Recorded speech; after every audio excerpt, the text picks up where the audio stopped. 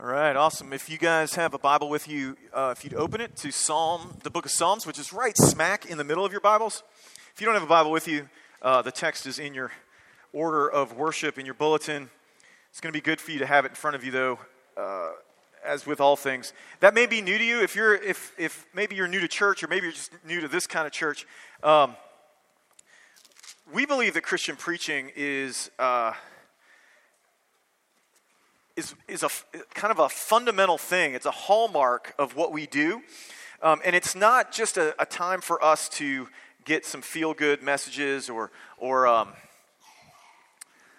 don't know, hear some stories that warm our hearts. It's a time for us to actually learn, grow, to hear from God, to hear from God's Word, to hear it taught to us and explained in such a way that not only do we get what the Word is for us that morning, but helps us to read it throughout the week.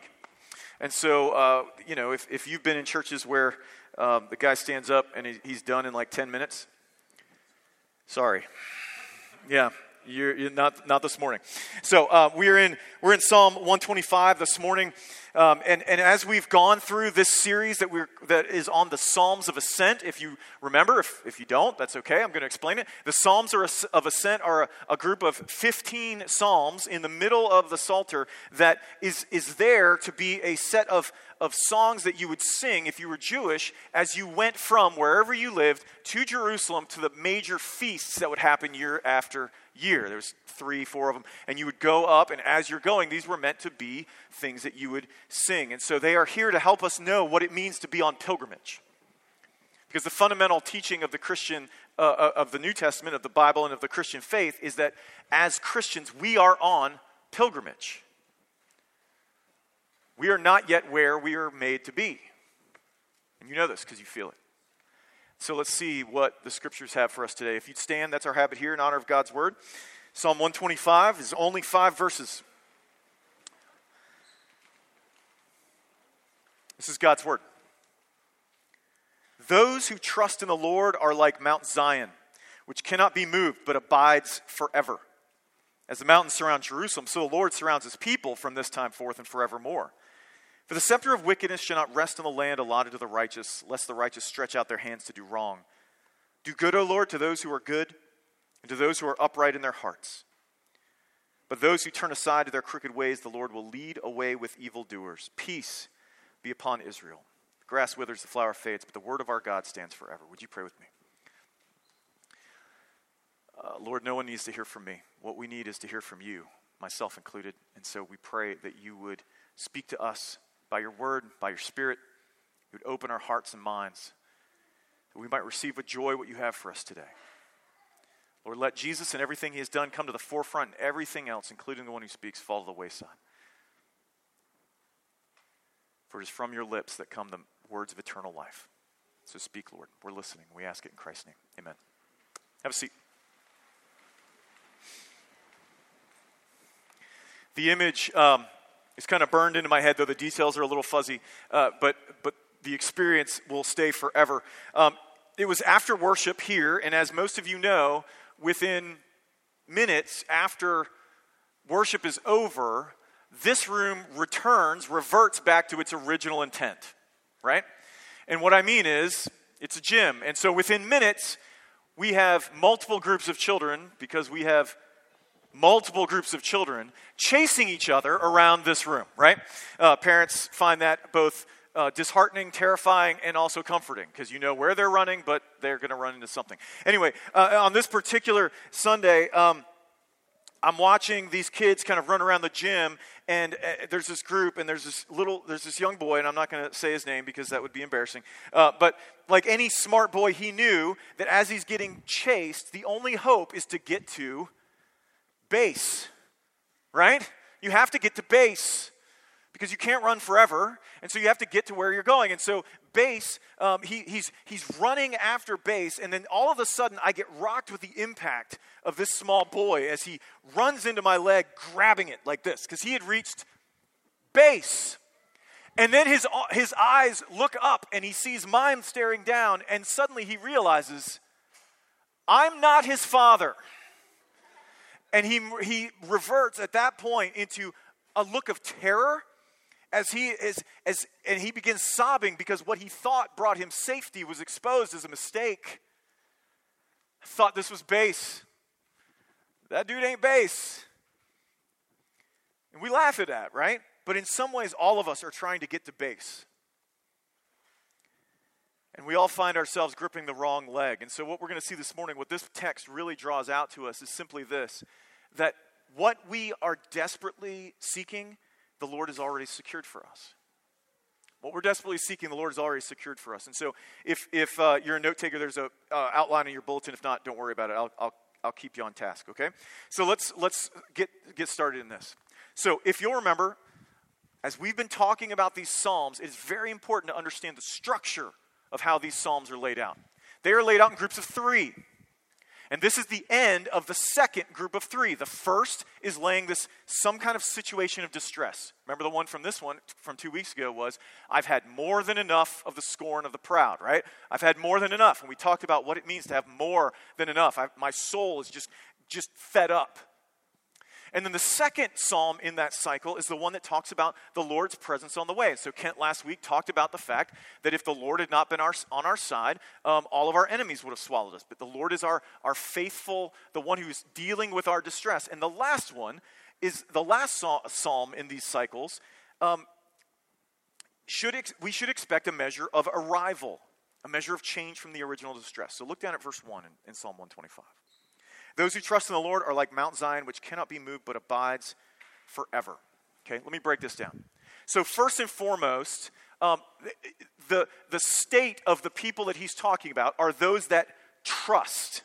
Like if distress was described first a couple of weeks ago in this state of patient waiting, right? As the hand of as the eyes of the servant wait on the hand of their master, so our eyes look to you, O Lord. That's that patient waiting, and now we see the results of that. It's this concept of trust. But I want us to notice something. He says those who trust in the Lord, not those who believe in the Lord, not those who obey the Lord, those who trust in him. Not that belief is bad or obedience is bad, but this is bigger. It is trust.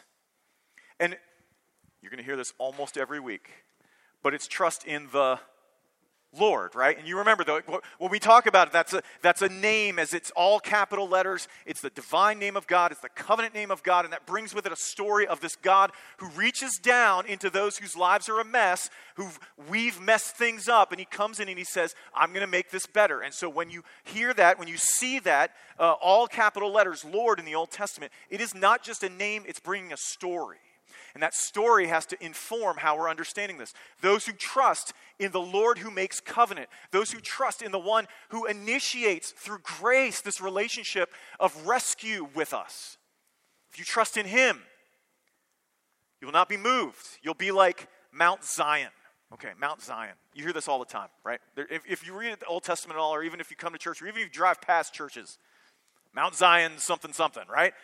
Mount Zion is the mountain upon which Jerusalem is built. Okay? Jerusalem is on a mountain. It became known as Mount Zion. And so when they talk about Mount Zion, it's talking about this mountain upon which God has built, God has claimed this city called Jerusalem, where he is present. And so what we have here, take us back to 9th grade grammar class, is a simile. You are like a mountain. And so we have to, poetry intends for us to do more than just kind of read it and go, I'm a mountain. No. I'm like a mountain. Those who trust in the Lord are like a mountain. And what are the connections? Well, in particular, this is talking about the fact that you cannot be moved. Duh. Right? Like mountains can't be moved. You don't ever see them just kind of pushed over, moved to the side. I know Jesus said you have faith like a mustard seed, you can move a mountain. I'm still working. Apparently a mustard seed is just too big for me, probably too big for you, okay? This is the idea that if you trust in the Lord, you are secure. Nothing is going to move you. It has to do with security.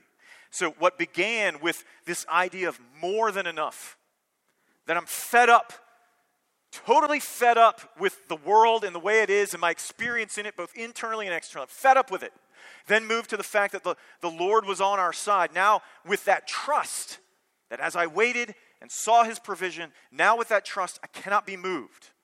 So what I want you to imagine is those who are coming on the way, and maybe they're coming up from Bethlehem. Okay, Bethlehem's in the south of Jerusalem. They're heading up north. Maybe they're coming from the north, but everywhere is up when you're going to Jerusalem. It's kind of like Stanton, everywhere's up. Anyway, but you're coming up to Jerusalem. And as you're coming up, you look in the impressiveness of this mountain, the city that's on it, and that is what you are like, trusting in the Lord. But the security, like I said, it's predicated on something. It's predicated on trust. We'll get more to that in a second. Now look down at verses 2 and 3. As the mountains surround Jerusalem, so the Lord surrounds his people. The mountains surrounding a city, provide protection. Why? Because armies have a hard time going over them. And this is a duh, but when we're reading the Old Testament, even the New Testament, we have to remember this was not written to us. It was written for us, but not to us. And so we have to go back and kind of think through what does that mean? Well, if you have mountains surrounding your city, that city is pretty safe. It's not to say that an army can't get there. Obviously, the Romans did and made a mess of things. But it means that there's going to be limited access. You are protected. And he says, just in the same way as mountains surrounding this city, so the Lord surrounds his people. And the story of Scripture, there's so many stories like this in the Old Testament. So many. Maybe you've heard some of them. First you have the situation of the Red Sea, right? Moses comes out of Egypt with God's people. They make it to the Red Sea. They can't go any further. This pillar of fire and pillar of cloud that was in front of them, leading them to this place, all of a sudden moves. It moves behind them and starts to protect them from the advance of this army until the Red Sea is parted and they can move through. Or think about, there's a prophet named Elijah. Elijah has a servant. Elijah's been prophesying against the kings. Generally gets you killed, right? If you say bad things about the kings, we're seeing that right now in another part of the world. When you say bad things about the king and he doesn't like it, you end up on the chopping block. And so his servant is sitting with Elijah and he sees armies coming out and he's like, Elijah, we're in trouble. And Elijah goes, no. There's more with us than are with them. He's like, what are you talking about? It's you and me, man. It's you and me. There's an army out here. And Elijah prays, says, open his eyes. And there's chariots of fire. That's where that came from. There's an army surrounding, an angelic army surrounding with chariots of fire. Or, if you keep going further, there was a king by the name of Hezekiah. Hezekiah is a king in Judah, the southern kingdom of Israel after they broke off. He's king in Judah. And Assyria had invaded, taken over the northern kingdom and was advancing. It was a bad dude by the name of Sennacherib. And he's heading down into to Jerusalem, surrounds the city. Hezekiah is praying because he's like, we can't beat them. And all of a sudden they wake up the next morning and the entire army's dead. Well, not the entire army. The vast majority of it. So much so that the ruler of the greatest empire at the time said, I'm out. Peace out. And he left with the rest of his armies and never came back. The stories of God surrounding his people with protection are all over the place in Scripture. And so this is just reiterating what we would already think if we read these stories. And then what we get at verse 3 is the fact that what you may see now, the situation in which God's people are kind of ruled over by wickedness, that it's not going to be like that for long because God is the protector of his people. Okay? With me? All right, let's get into the process now. Look down at verse 4. How's God going to do this? He says this, do good, O Lord, to those who are good. Now, we need to explain the word good for a minute. It sounds like that should be a no-brainer, right? It's good. However, when we think good, there is a general moral timbre to that may or may not have anything to do with what the Scripture means. So in the original, the Old Testament is written in Hebrew. In the original, this means do what is pleasing to those who are pleasing to you. Okay? Do what is pleasing to those who are pleasing to you. Well, that raises the question, doesn't it? Who's pleasing to God? Because if this means that doing the pleasant thing is what is said before, to provide security and to provide protection for God's people, then, and listen, I know not everyone in this room is a Christian, but most of us are, and so we should think like, I like security and protection. How do I get that? No, it's easy. Be pleasing to God. Just be pleasing to God, okay? We good? We can move on? No, probably not, because what does it mean to be pleasing to God? Is it this abstracted moral goodness? Right, that we come up with? We decide I'm being nice, which generally in America, when we talk about abstracted moral goodness, we mean being nice. Is it being religious? Is it showing up at church on Sunday, making sure you put a little something in that basket as it comes through? Is it being conservative? See, this is what we tend to believe, but there are plenty of examples of people in Scripture who are all of those things. As a matter of fact, some of the folks that Jesus had the biggest beef with were very morally good, very religious, and fairly conservative. And yet, he had the biggest beef with them. They were called Pharisees. Here's what we know. What does it mean to be pleasing to God? Here's what we know. We actually have God telling someone that they were pleasing to him. Awesome. Okay, so let's look at that. Well, it has to do with a baptism. It has to do with John the Baptist, and it has to do with this other guy, John the Baptist's cousin, whom he baptized. And that guy was named Jesus. And Jesus shows up to be baptized, and when he does, the heavens, in the Gospel of Mark, it says the heavens are ripped open. I don't know what that looked like.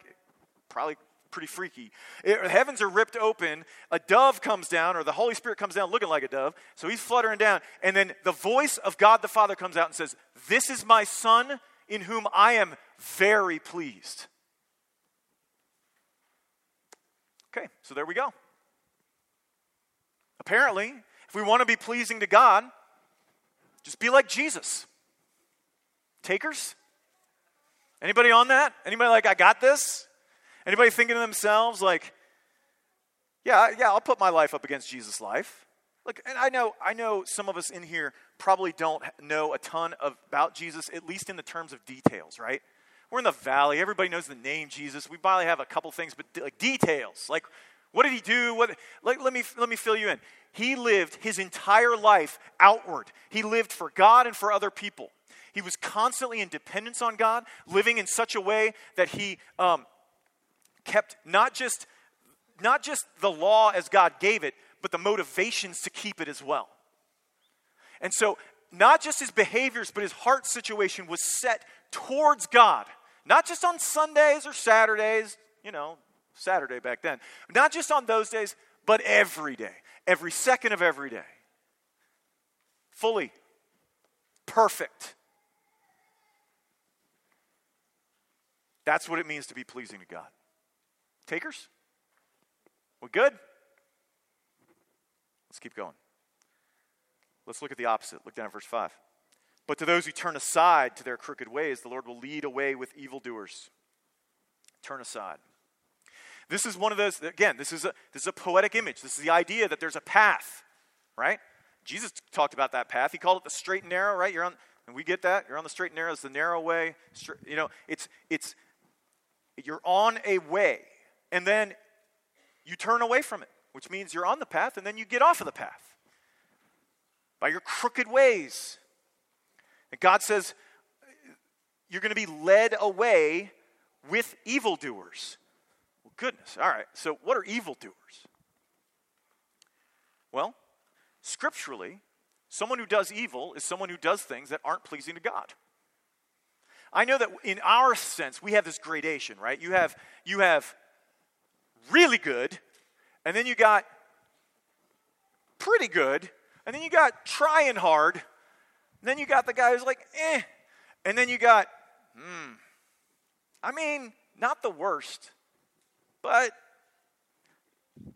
and then you got, like Hitler, right?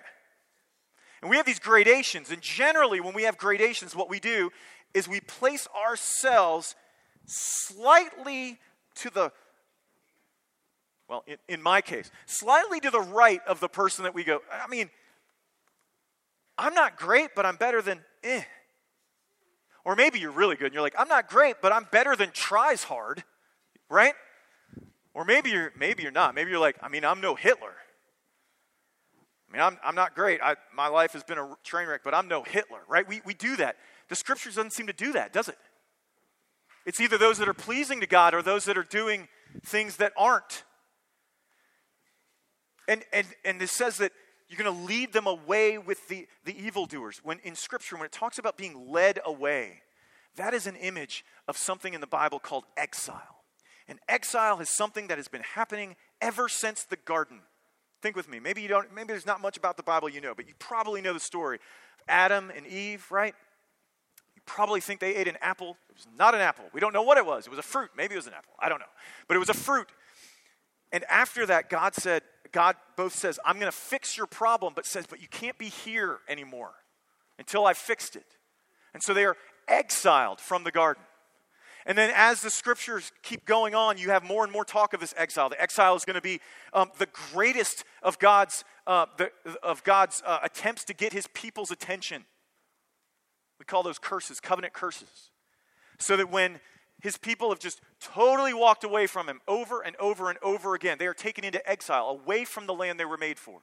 The New Testament links that idea of exile with the concept of eternal judgment, something we call hell. Jesus did that.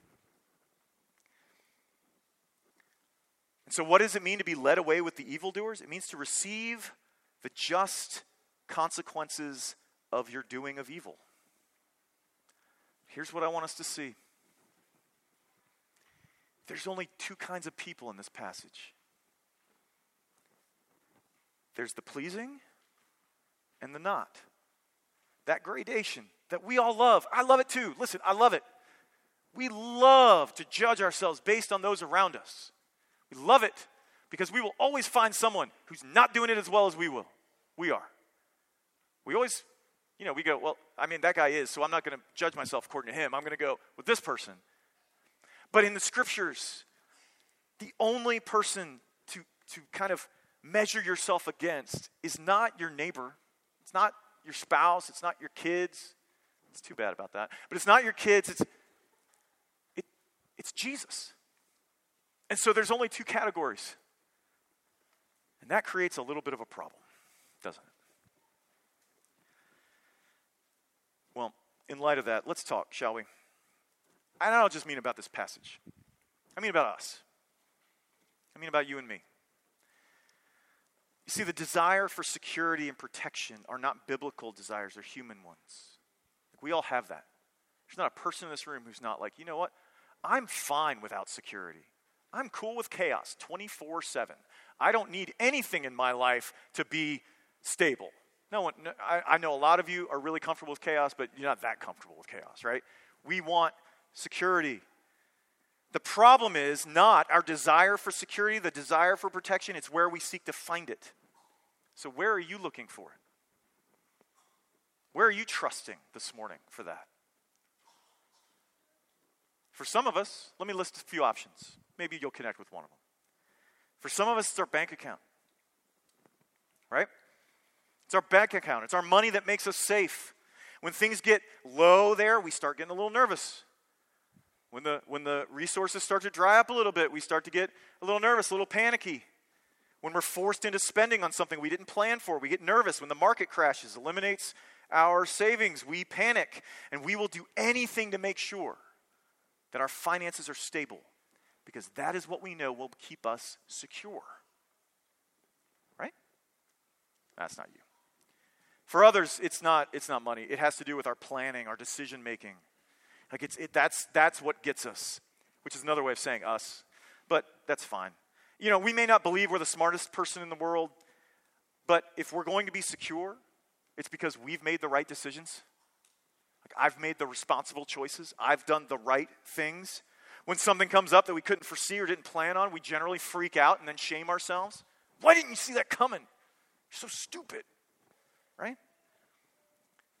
We will do anything to make sure that we have made the right decision, because good planning is what keeps us secure.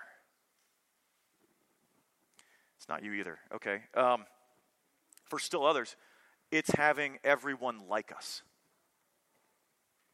Having everyone like us. Money is all well and good. Planning is okay. But you cannot feel secure if you know someone is not happy with you. They're angry with you. You see, if they're angry, they might abandon us. And so we're terrified of being alone. And so we will do anything to keep people happy. Anything. Because being accepted is what keeps us secure. Still not you. Okay, let's keep going then. Maybe it's finding security and being respected. Maybe it's being respected as being smart, or maybe being respected as a hard worker, or really skilled, or what have you. If you're not respected, you're nothing. So you do anything you can to pretend you know the answers, pretend you can do the skill, pretend you have all of this knowledge to avoid failure, because that is what makes you secure. Okay, not you too. All right, well, we'll keep going then. I mean, there's got to be a few more. How about being the good one? Maybe what makes you secure is knowing that you're the good one. You grew up as the good kid, and deep down you still wonder, are people going to be around? Am I going to be okay if I'm not the good kid? So you perform, and you perform, and you perform, and you hide your faults, share just enough to make you seem deep, but work hard to keep that image up, because you're terrified if you're not good, you're going to be nothing. So you do anything you can to be good, because that's what makes you secure. Now, I want you to notice something in all of these examples. Every one of them is about what you do. Every one of them. Your ability, your decisions, your intelligence, your morality, your money. But this passage says the security that makes you like a mountain, unable to be moved, doesn't come from you. Do you know why? It's because so long as you are the one who provides security for you, your security can only go as far as you can. So long as you're the one that provides security for you, your security will only go as far as you can go. Here's the real problem.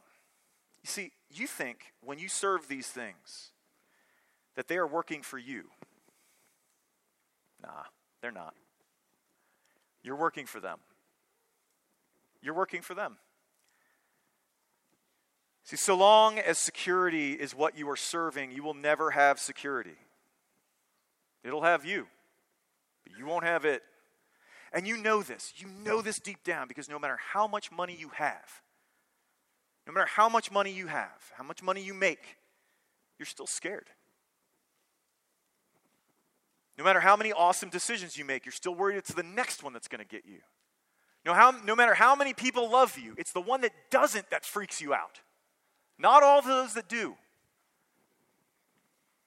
No matter how good a reputation you have for being good or smart, you're always worried that someone's going to come in your life who's going to supplant you and be like, it's the smarter one, the more skilled one, the one who can get it done better.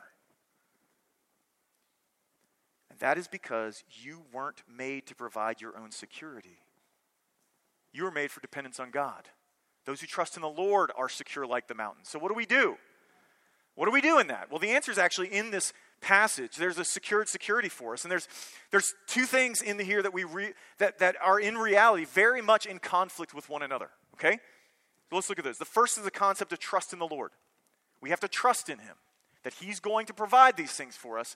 And then what's in conflict with that is verses 4 and 5, where the Lord is providing those for those that are pleasing. And that's it, right? That's the issue. How do we trust that the Lord is going to provide what we need when He says that He will do good to someone so unlike us? Pleasing?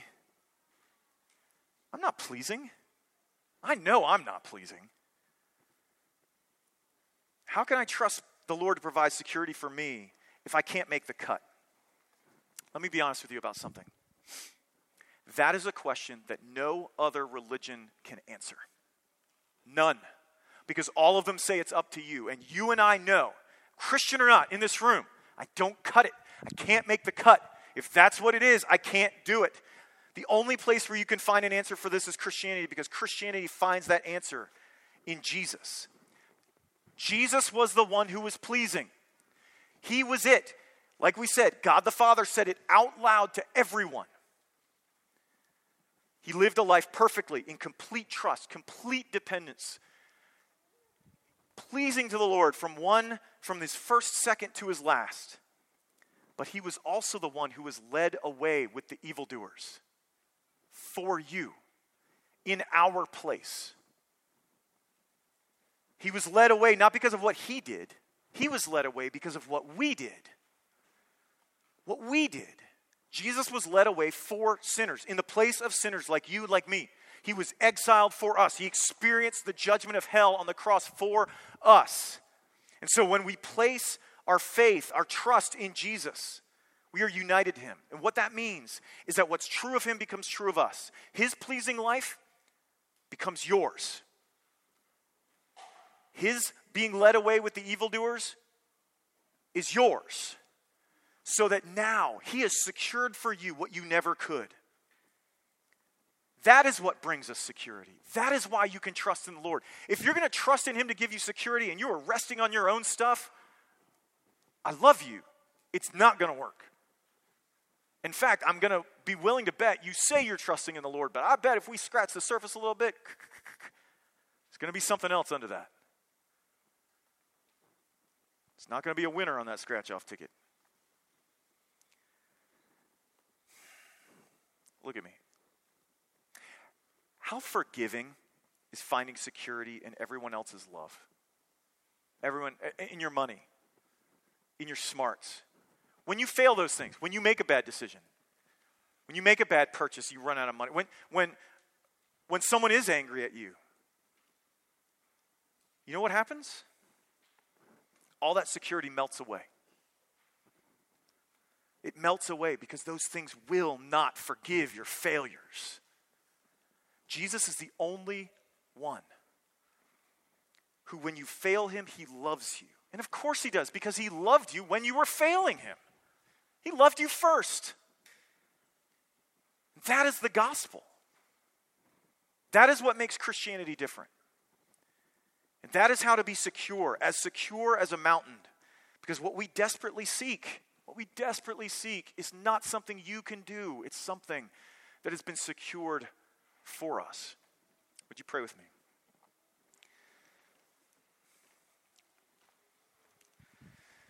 Lord, we are in need of you. We don't trust you. We confess that now. The first Sunday of Lent, we're going to confess. We do not trust you. We do not look to you. We look to everything else, whether we've been a Christian for a few minutes or for decades. We struggle every day to lay our trust in you. And so we ask for that grace to do so. Give us repentance that will lead us to life, whether for the first time or for the first time in the next 10 minutes. Help us to turn away from those false saviors, these false securities, and instead lay that trust in the only one who can do anything about our need, you. We ask it in Christ's name. Amen.